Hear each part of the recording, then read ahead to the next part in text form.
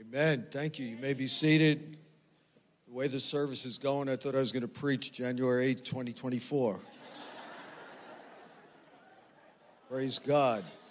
It's exciting to see what God is doing. How many of you are excited?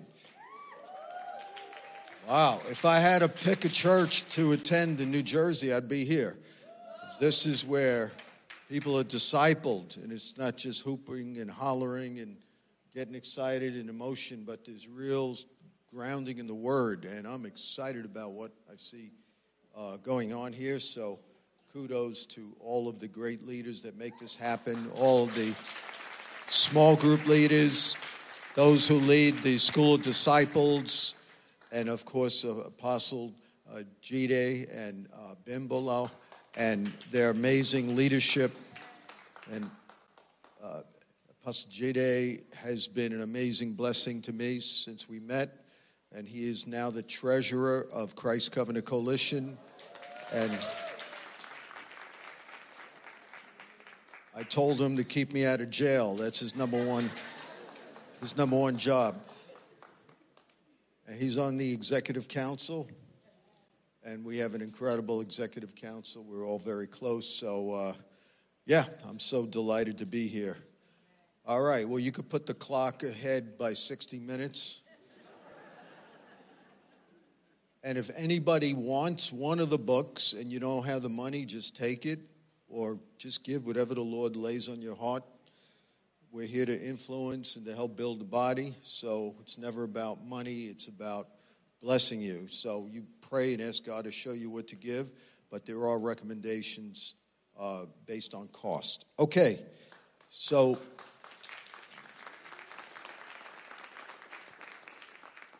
I also recommend you give me a Pentecostal handshake at the end of the service.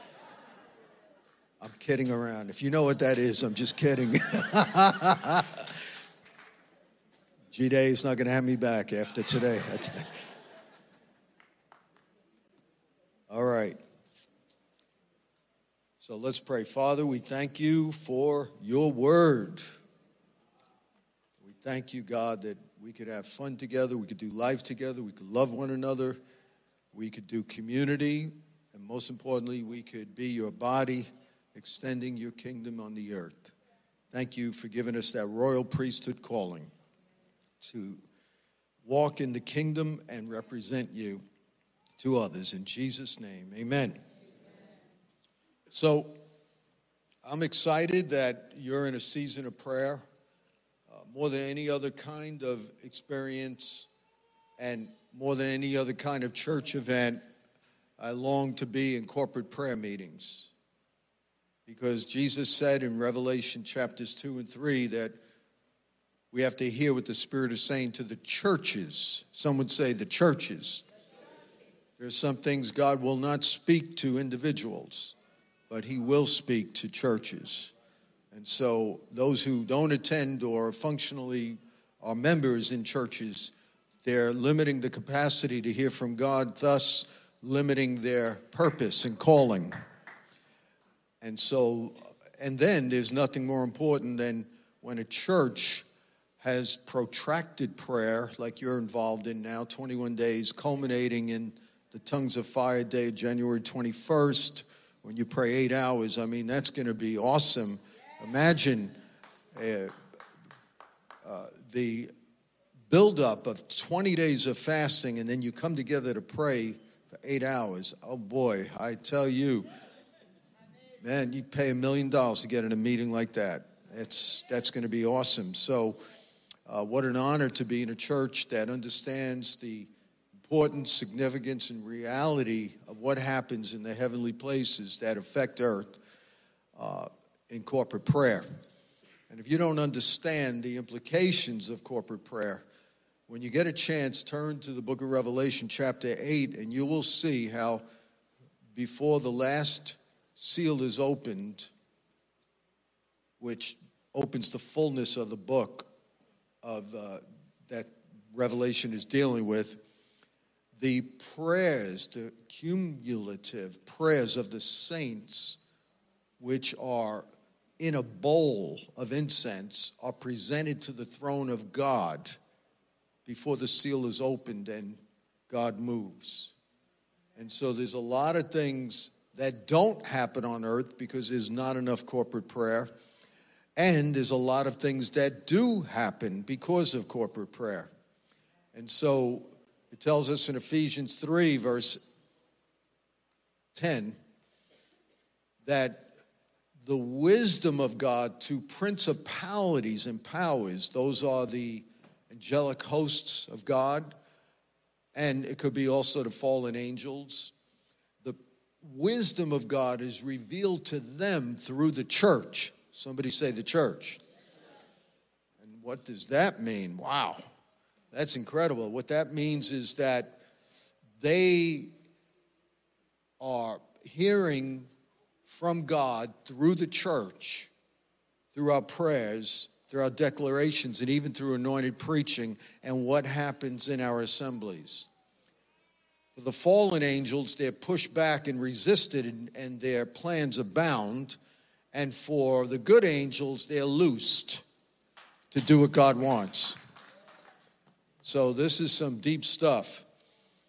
Now, when we think about the mission of the church, which is the primary reason why we exist, besides loving God, because the primary reason why we exist is to love and enjoy God forever, as it says in the Westminster Confession, Catechism. But secondarily, we exist to represent him and be his witnesses on the earth. And everybody's familiar with Acts chapter 1. There's 5, I don't even know if I preached this here, but there's 5 snapshots of the Great Commission. Acts 1 is only one of them. And of course we know, especially because of your first principles training, that Acts is a second part of the book of Luke, where Luke talked about what Jesus began to do in the gospel, but in Acts it's what he continues to do through the church. That is why in verse 8, he says, you will receive power. After that, the Holy Ghost has come upon you. Power to do what? Framed by Acts 1:1, continuing the works of Jesus. Now, we all know that Jesus did not begin the minister until the Holy Spirit came upon him. We find that in both Matthew chapter 3 and Luke chapter 3. That is to say, even though he was God the Son, he depended on the third person of the Trinity to minister and to alter the reality of the natural world. How much more do we need to depend on the power of the Spirit? Are you following me? And so he said that we're going to continue the work of Jesus through the church in verse 1. And then he says how we're going to do that. You will receive power. Now, many Pentecostals, charismatics think that this is only referring to speaking in tongues. But I know a lot of tongue talkers who have no power. Even there's some comedians who speak in tongues, making fun of the church, and there's no power there, right? And so a lot of Pentecostals have mistaken the phenomena as a sign gift, the tongues, glossolalia in the Greek, to be the reference or the objective of the power. But that's not so.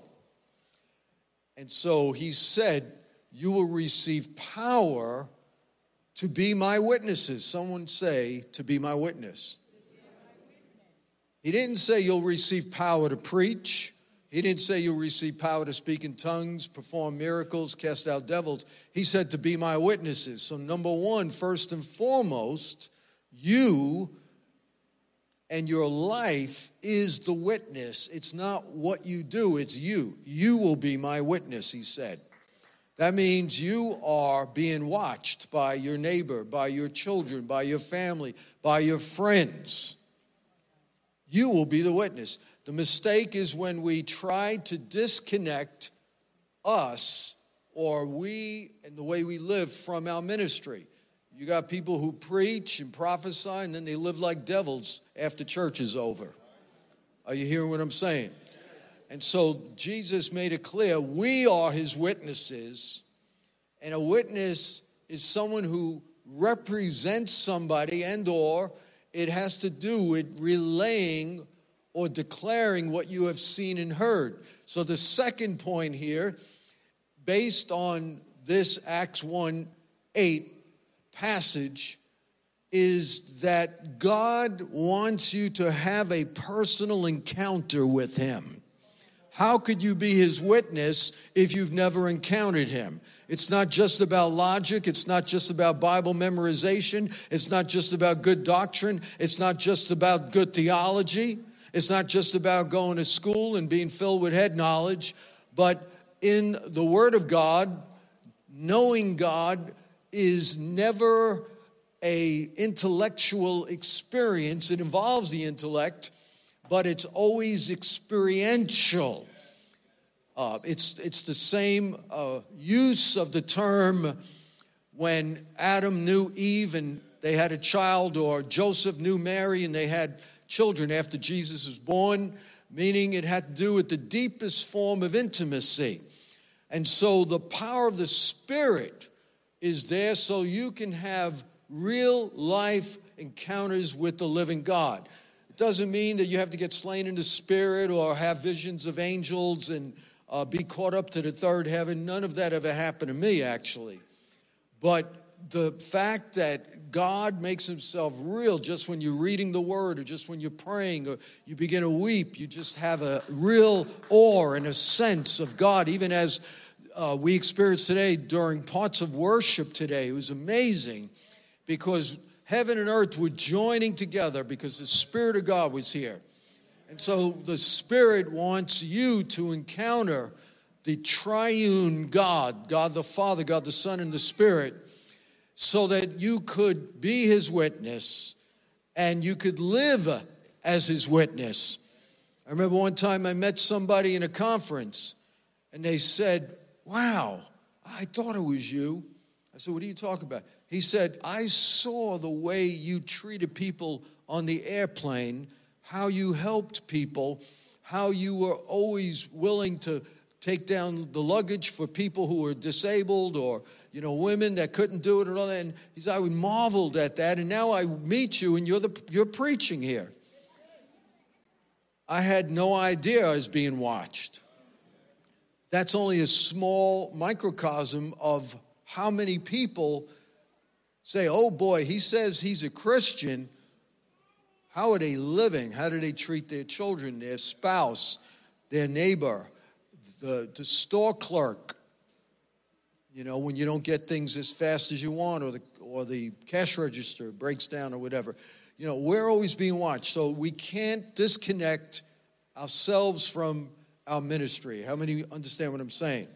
And the way to do that is allow the living God to just take our broken pieces, because we're all broken, put them back together in his image by the word of God and by the Spirit applying the word in our life.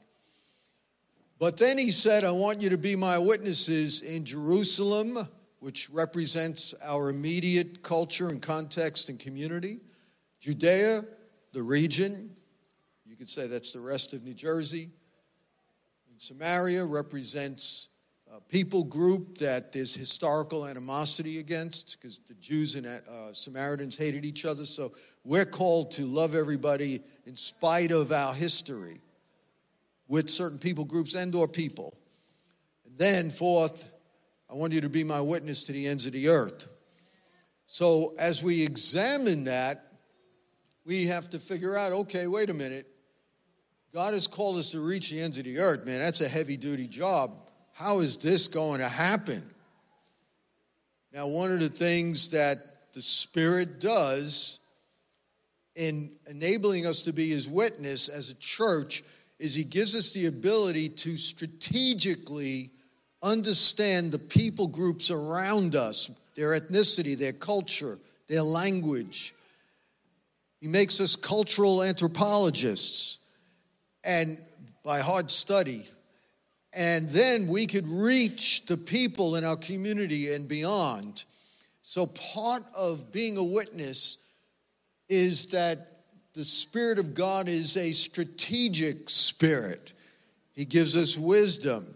He gives us unction, but also wisdom. It's not just the Holy Ghost comes upon me and I'm just going to preach. No, it's the Spirit gives us the ability to take natural knowledge that we obtain through reading and through observation and self-awareness, and then the Spirit empowers us to know how to apply that to various contexts and people. Are you following this? But it's not just strategy. This all was just an introduction to now, this is the beginning of the message. Hopefully I didn't lose you already. The Spirit also empowers us to strategize corporately through giving God space and or opportunity to transform us on the inside and work through us, not just as individuals, but together. And so after this command, Jesus ascended into heaven, where he has been since, that time in around AD 33. And he ascended into heaven, and he is waiting there until his enemies are put under his feet, according to Psalm 110, verse 2. That kid don't like my preaching either. And I'm boring that poor kid. And the Spirit of God works, as I said, by giving us the mind and the heart to give him space in our life. Now, how did he do that? Well, we go back to Luke chapter 24, the first part of Acts, because you can't read Acts 1 without first starting Luke 24, by the way. And in Luke 24, we see Jesus command his disciples to wait. Somebody say wait. Some of you remembered my message in November on waiting on the Lord, Isaiah 40. He commanded them to wait in the city of Jerusalem. Why Jerusalem? Because that was the first assignment related to their mission. They had to first prove that Jesus resurrected in the great city of David so that the influence of the gospel could go to the rest of the Jewish land. So he said, I want you to wait in the city of Jerusalem until, somebody say until you're clothed with power from on high. It's carried over into Acts 1:8. You shall receive power. So when Jesus said, until you're clothed with power from on high, you read Acts 1 and you figure out, wait a minute, by what means am I going to get power? Well, the Holy Spirit's going to come on you. So what did they do in response to the Luke 24, Acts 1 commandments or instructions? Well, they gave God space. They waited upon him. They took his command so serious that they wound up having a prayer meeting that didn't stop for 10 days. It went from Jesus' ascension after 40 days after his resurrection, from Easter Sunday to ascension. It was 40 days.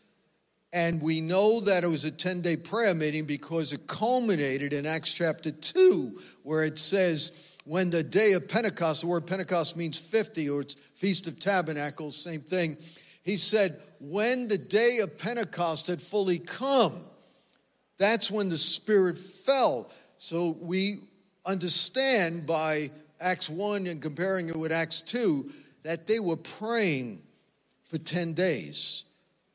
Because it says in Acts chapter 1, verse 13 and 14, that they were all, including Joseph, Jesus' half-brothers, his mother Mary, and all the disciples, numbering 120, they were all in the upper room in the city of Jerusalem, praying in one accord without ceasing. I mean, that was powerful. Now, they realized in order for them to be a witness, they had to pray. Somebody say they had to pray. In order for them to give God space to operate and transform them, they had to pray. In order for them to have strategy, they had to pray. In order for them to fulfill the mission of Jesus, they had to pray. Matter of fact, when you look at the whole book of Acts, if you wanted to, you could call it the book of prayer, because you will notice that before every major section of the book of Acts and before every major move of God, there was either individual prayer and encounters with Jesus or corporate prayer. And I'm going to run through that quickly by memory today, because we won't have time to just read every scripture. We'll be here all day.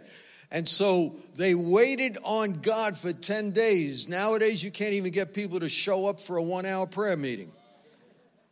Sunday morning shows you how popular the pastor is. When we used to have Sunday evenings with concerts and guest speakers, it showed how popular the guest was. But the prayer meeting shows how popular God is. Today, you say, well, we're going to have a prayer meeting. I believe this church is the exception to many, which I'm very thankful for. But in most churches say we're going to have a prayer meeting, you're lucky if 10% of the church shows up. But if you say, we're going to have prophecy night, everybody comes. Why does everybody come? Because they don't have enough of a walk with God to hear from God themselves. I'm not against the gift of prophecy, but don't let other people do the hard work for you.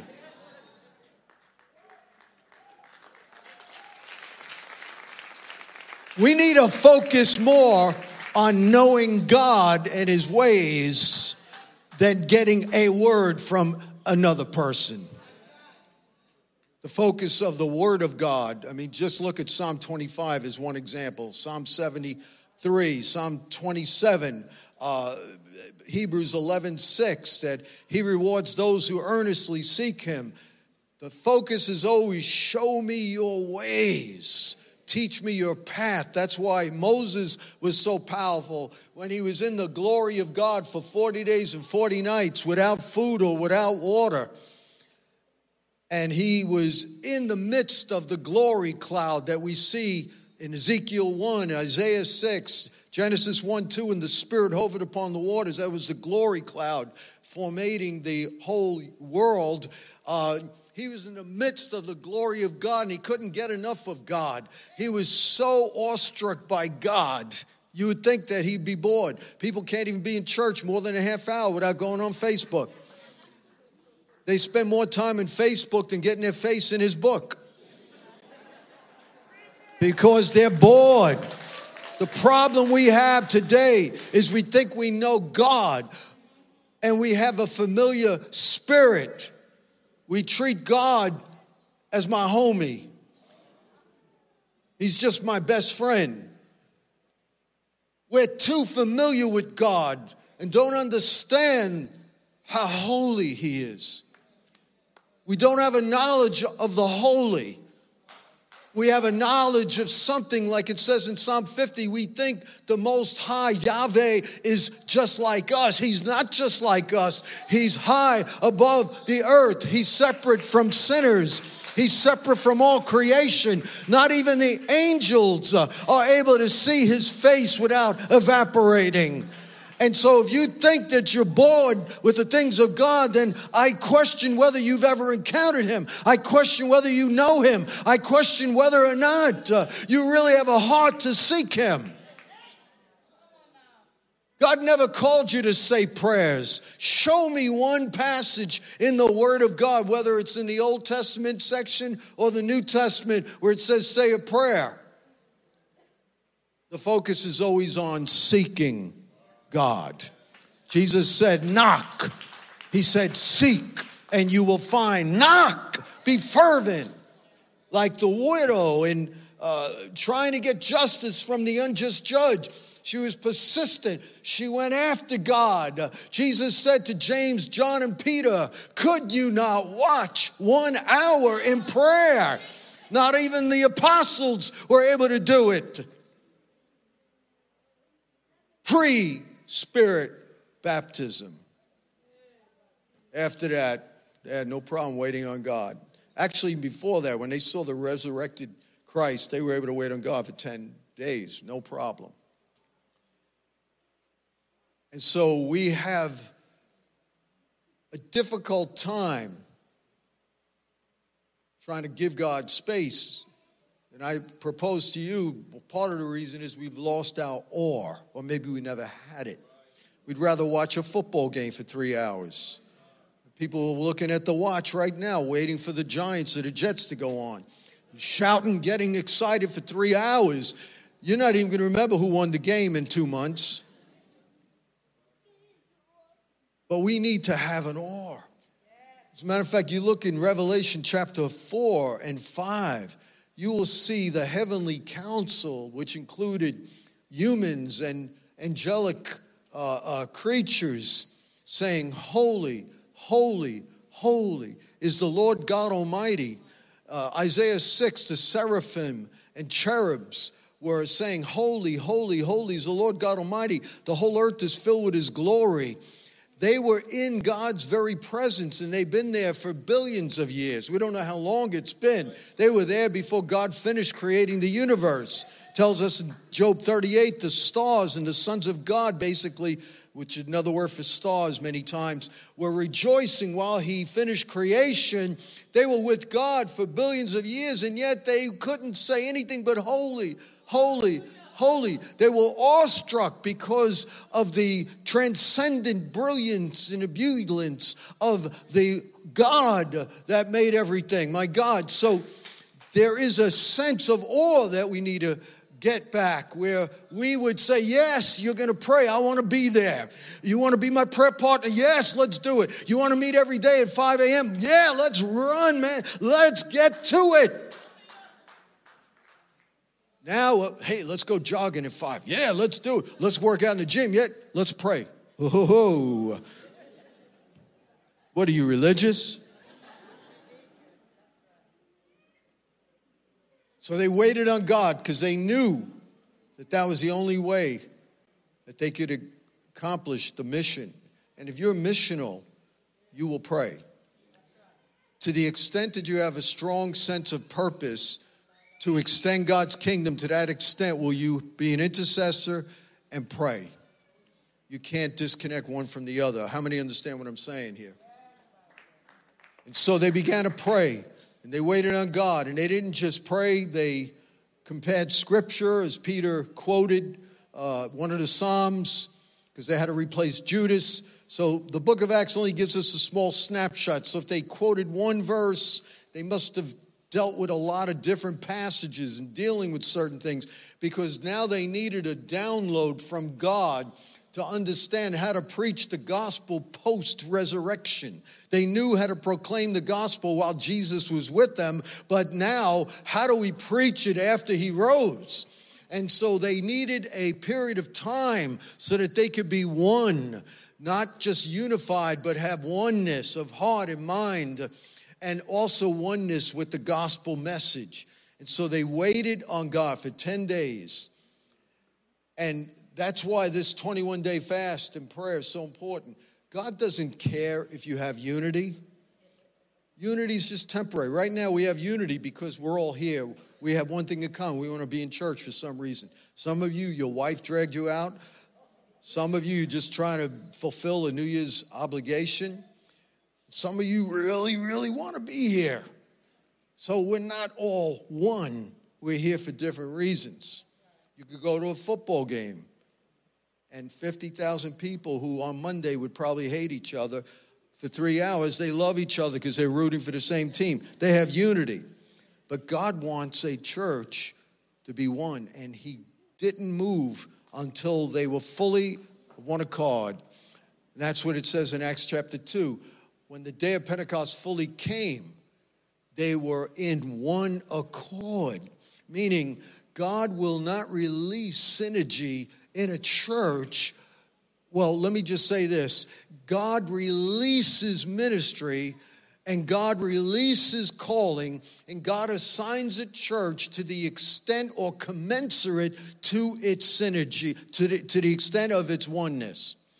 Meaning, the more one this agape house of worship is, the more you love each other in heart and mind and soul, not just religiously, not just Sundays shaking a hand, brother or sister.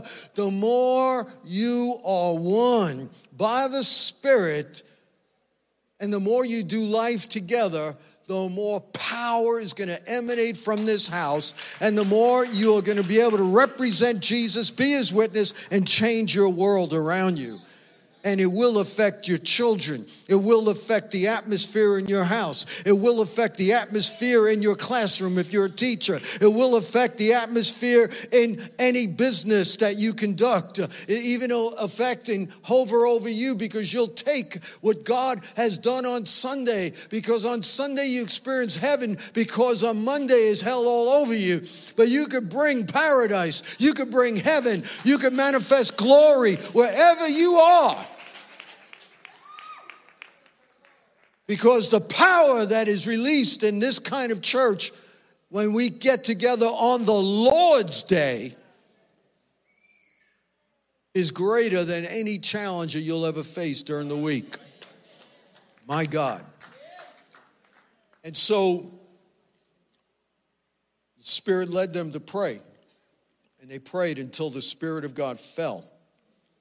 And they spoke in other tongues.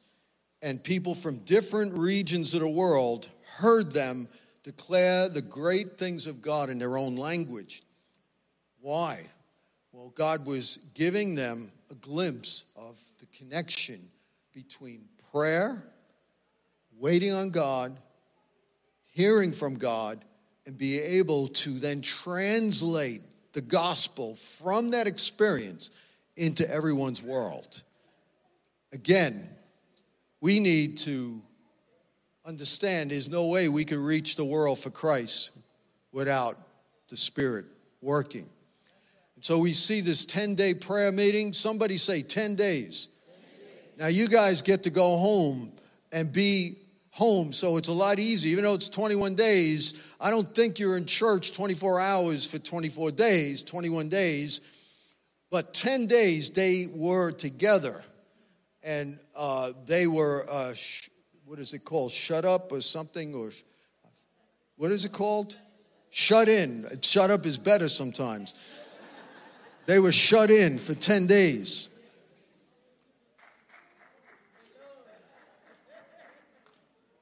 And after the Spirit fell, and of course Peter preached, 30,000 got saved, they were still committed. The very next day, the very next chapter, it says Peter, James, and John were going to the temple during the time of prayer. So it was not just corporate prayer, but now daily they observed, and we know from Jewish history and how the early church mimicked the Jews, because they were Jews following Jesus, is that they met in the temple at 9 a.m., 12, and 3. And, of course, some maybe couldn't have made it, but there was a time of prayer. So that means you can't just depend on the church to hear from God and to pray. You need to also have spiritual disciplines developed in your life where there are certain points of time in the day where you pause, you read the Bible, you pray, or maybe you can't do that. Maybe you just spend an hour or 15 minutes in the morning and then before you go to bed. But we need to cultivate spiritual disciplines in our life. The disciplines of individual fasting and prayer and Bible meditation and that kind of thing. And so the early church called these the daily office, the daily office. And so it was not just corporate, but then individually, they would understand it would 3 times a day where they'd pray, and those who could, they went to the temple. And because they had this discipline, God knew how to set them up. I love it when God sets us up. See, when you have bad habits or no godly habits, you miss a lot of divine encounters and opportunities for yourself, for your family, and for others. But because they had this discipline, it shows that sometimes you don't even have to get to prayer, but because you were intending to pray, because you had a lifestyle of prayer, because you had a habit pattern of prayer, God is able to do certain things. And as they were going to prayer, they met somebody begging for money. And Peter said these famous words. He said, "Silver and gold have I not, but what I have I give you. In the name of Jesus Christ of Nazareth, stand up and walk." And immediately his ankles and bones became strong, and he leaped and walked, caused a mighty, mighty revival in that area. Nowadays, in many churches, especially some of these historic denominational churches, unfortunately, we have to reverse it. Silver and gold I have. You know where I'm going. And it got the attention of the Jewish leaders. In the next chapter, we see they were beaten and persecuted for the name of Jesus because of this miracle. So what did they do? They didn't go and complain. This is how most of us in America are, these wussy Christians. Oh, God, deliver us from persecution. Oh, God, it's getting so hard because of the culture wars. Oh, it's so hard to be a Christian. How would you like to be in northern Nigeria where people's houses are getting burned and churches are getting destroyed? Or Iran or China or, all these other places, right? And they were not like what we see today in America. Instead of saying, oh, God, deliver us from persecutors, and they just got beaten up, they came and they counted it a privilege to be worthy to suffer for the name of Jesus. And they prayed and they quoted Psalm 2. And then it says that the Spirit of God moved in so much power that the house where they were meeting was shaken. The whole house. And what was the result? When the Spirit moves on you, it's not just so you could soak and feel good. It was so they could speak the word of God with boldness. You have so many people, they just want to soak. They go to some of these ministries that are focusing on prayer. They come back self-focused instead of missionally focused. They come back thinking, about my needs. Why? Because prayer should never be, and worship should never be disconnected from mission. Even when Moses saw Yahweh and he said, what is your name? Tell me who's sending me. He said, I am that I am. He saw the burning bush that was burning and not being consumed. But what was the reason, the result God appeared? It was to send him. Ezekiel chapter 1, an experience with the living God. Next chapter, he said, stand up like a man and I will speak to you. In chapter 3, he sent him. Every encounter in the Bible, there's so many I could go over. The result was God was sending us. So when the Spirit came in that house and shook them, they were filled with boldness and spoke the word of God. Are you following this? We see in chapter 6, a crisis came out.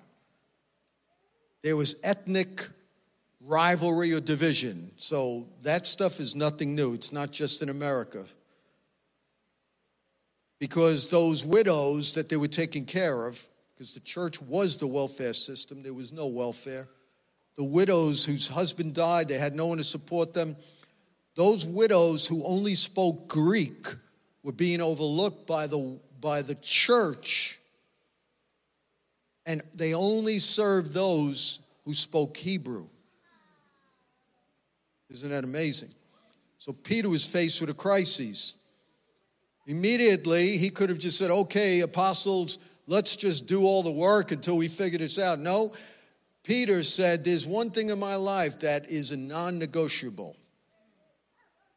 He said, it is not right for us to leave our primary assignment of prayer and the ministry of the word to wait on tables. Appoint 7 men who will do this, because their assignment was such that they couldn't do that.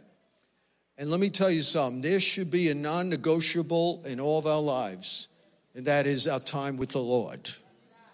We also see something in Acts chapter 9 where Paul had an encounter with Jesus. What did he do? He spent 3 days praying and seeking God, and while he was doing that, Ananias came and got a word, got him healed, and prophesied over his calling. Acts chapter 10, we see Cornelius. He's not even saved. And an angel visited him because every day he prayed. Don't tell me God doesn't hear the prayers of unsaved people. Just look at Acts chapter 10. Every day he said his prayers. He sought God with the knowledge he had. An angel came to him and said, Cornelius, God has heard your prayers, and they've come up as a memorial before the throne. That all the prayers that you've been praying for your children, for your family, for your loved ones, for your neighborhood, they accumulate. They become memorial prayers. And at the right time, suddenly, when no one expects it, the Lord will come and answer that prayer. Acts chapter 12, we see Peter and James arrested. James's head was cut off, so what did they do? In the home of Mary, the mother of Mark, prayer went up for Peter without ceasing in a home. Next thing you know, God sent an angel, released him. Peter would have been dead, and we wouldn't have heard much about him if there wasn't prayer in that home. Acts chapter 13, the elders and leaders of the church of Antioch, what were they doing in a meeting? Strategizing, planning? They did that, but this is their priority. It said they ministered to the Lord and fasted. And then the Spirit said, set apart for me Barnabas and Saul for the work whereunto I've called them. They were praying together as leaders and fasting and ministering to the Lord. And because of that, God released strategy that sent Paul into his ministry. And if it wasn't for that, we don't know if we would have had a third of the books of the New Testament. And Paul, who planted 31 churches in 31 cities. Acts 16, Paul was going with Silas to a place where they could pray. So they went to a river where they supposed was a place of prayer. And they saw Lydia there, whom the Lord opened her heart as they shared the gospel. This is another example of God setting us up because of our habit patterns of putting God first. And Lydia's heart was open. Guess what happened? She started the first church in Europe, in Philippi. And the gospel went all over Western and Eastern Europe from that point on, because they went to a place of prayer. We find in Acts chapter 26, Paul was almost killed in a shipwreck. We know he was praying because he said an angel appeared to him. He was contemplating while everybody else was freaking out, worried about living. He said an angel appeared to me, told me, God's got you and everyone who stays on this ship. And finally, in Acts chapter 28, we see that Publius, who was the leading man in the island of Malta where that ship ran aground, his father was sick with dysentery. And in those days, you die because they didn't have the medication because of dehydration and all the other things that go along with that sickness. He was sick with dysentery. Paul went to him. He knelt by his bed. He prayed. Somebody say he prayed. And he laid hands on him. And he was healed. That healing began a healing revival where almost the whole island of Malta got saved. To this day, they remember Paul, and there's a very strong Christian presence out there in the middle of the Mediterranean because Paul prayed and knew what to do. How many people want to be people of prayer this year? If that's you, why don't you stand up? And if you want, I know there's not a lot of room, but try to make your way to the front to make that commitment, or stand in the aisles. I want to release the spirit of prayer on you. I feel the Spirit of God in this place. I know many of you are prayer warriors, but I'm believing that today God's going to enlarge your heart. He's going to give you a greater anointing of prayer. Some of you already travail, but God's going to increase the travail of your soul so you could be satisfied. There are some people, their main ministry, like Anna, who is in the temple day and night with fastings and prayer, serving God. There are some people, their primary ministry in their latter days will be praying. And some of you, I feel, listen to Spirit, there's going to be a large percentage of people, and boy, this is unusual for a one local church, maybe 30% or more. I'm afraid to say what I'm getting. God is going to call you as his special watchman on the wall. Isaiah 62, he said, I've set watchmen on the wall who will not give God rest day and night until he establishes Jerusalem as the praise of the earth. Some of you are going to have that watchman anointing of prayer. And some people who, people like Reese Howell, man, you need to get his life story. Reese, R-E-E-S-E, Howell, H-O-W-E-L-L. Get the life of John Hyde, Praying Hyde, and some others I could just remember off the top of my head. Let me tell you something. Many of these people had to work regular jobs, but the spirit of prayer was so great upon them. They would get up groaning in the middle of the night. They couldn't even sleep, and they would only get 3 or 4 hours sleep. They'd pray 3 to 5 hours every day. Some people didn't even consider that they had a good day unless they prayed through. That's what they would consider a success. They could care less about Louis Vuitton and all these other things. My day is defined by, did I do what God called me to do? Did I get in the secret place? The Bible says that through the blood of Jesus, we could come into the most holy place by a new and loving way made open through the veil, that is to say, his flesh.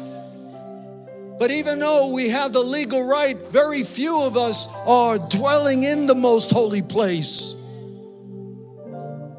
God has called us to walk in that holy place. The church fathers call that unison, where we walk experientially throughout the day with God, in the presence of God, even when we're working. There's a spirit of expectancy in this house. I'm believing that God's going to transform your life now. And the spirit of prayer is going to come on you. Why don't you raise your hands?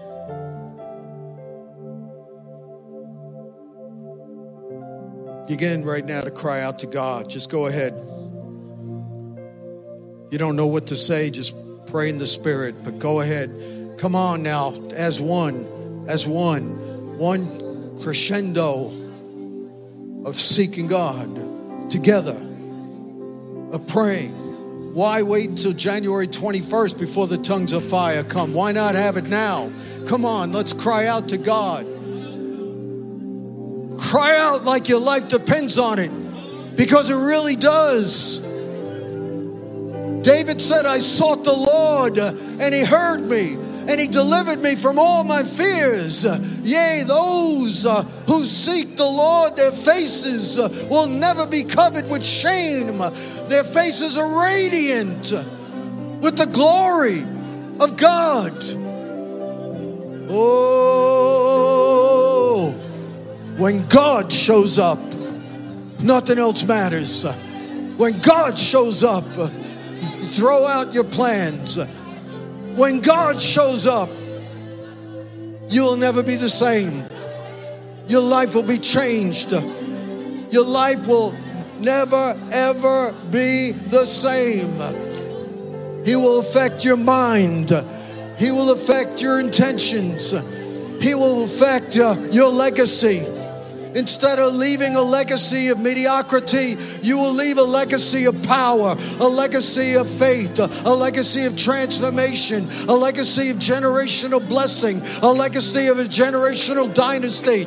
As that grandmother waits on God in the secret place every morning for hours, praying through her grandchildren, she produces somebody like Timothy, who was a third generation Christian, not even raised by a believing father. But he had a grandmother, Eunice, who prayed. Eunice, who prayed. Oh, some of you are like Eunice. Some of you are like Eunice. Some of you are like Eunice.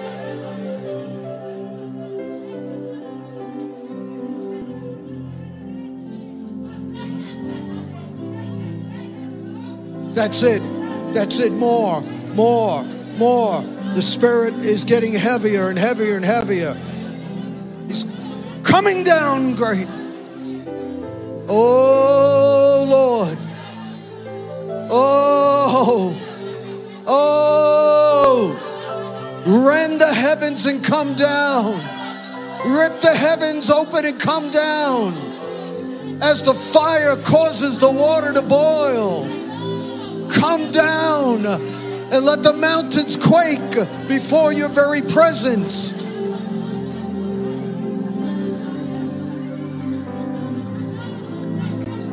The spirit of prayer is coming on some of you right now.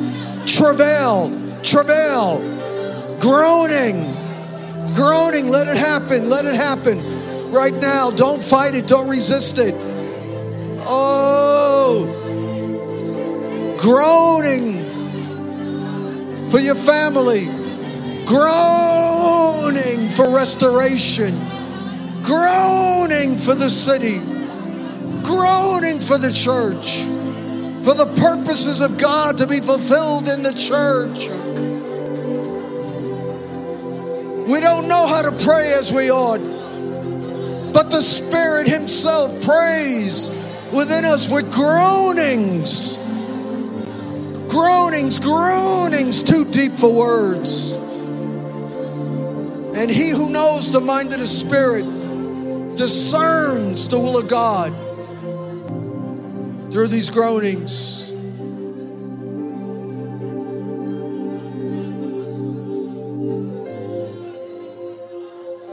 Now, right now, begin to pray for your family. Any estranged children, backsliders, whoever the Lord puts on your heart, right now, begin to lift them up. Begin to pray. And those of you who are new to this and you don't have much of a prayer life, don't condemn yourself. You have to start somewhere. Let your prayer be, God, fill me, open my mouth and I'll speak. Let your prayer be, God, I receive your Spirit. Change me right now in your presence. Change me.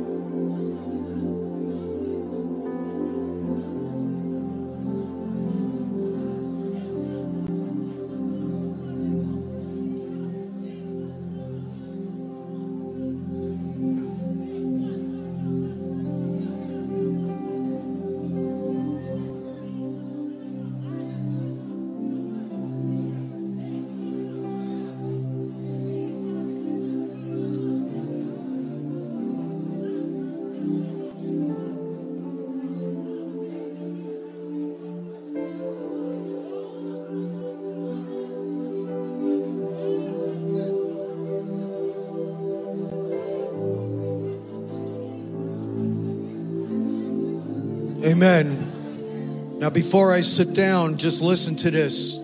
Since the Lord wants me to read this, try to put yourself in the narrative. Dive into the portal of that which you're already experiencing. You see, what's going on now is the angels, the heavenly council of God, the cloud of many witnesses, as it says in Hebrews 12, is here with us, involved with the church on earth. So the church in heaven and the church on earth right now are joined. And I want you to picture what's going on now. This is only a glimpse of one such encounter with the living God. Isaiah wrote this, chapter 6. In the year that King Uzziah died, I saw the Lord seated on a throne, highly exalted, and the train of his robe filled the temple. Above him were seraphs, those are angels, each with 6 wings. And with 2 wings they cover their faces, and with 2 they cover their feet. They couldn't look at the glory of God, even though they were angels. And with 2 they were flying. They were part of the chariot throne that carried God wherever he wanted. And this is one time we see this in Scripture.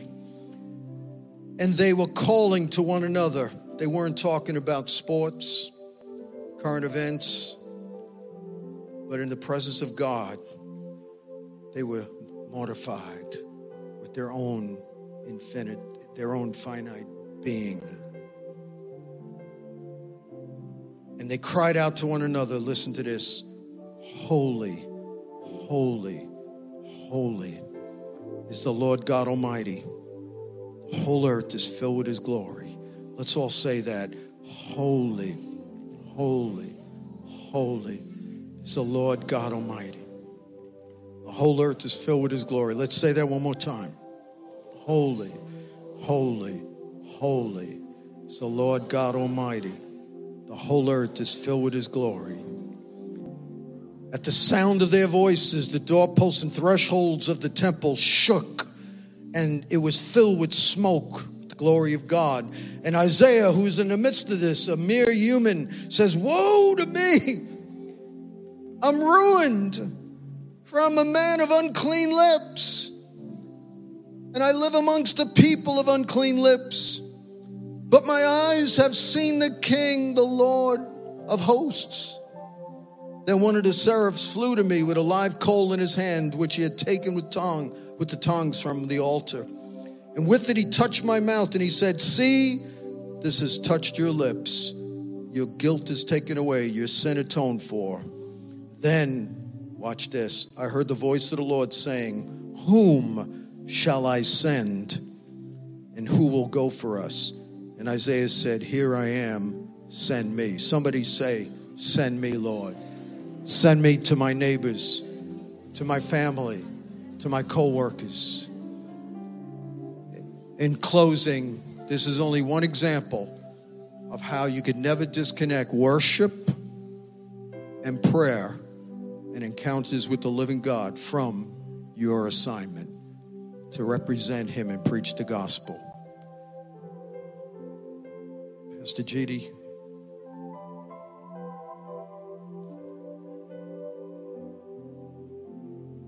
There's a heaviness in the air.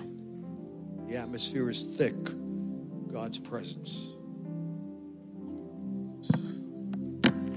Lord, we thank you.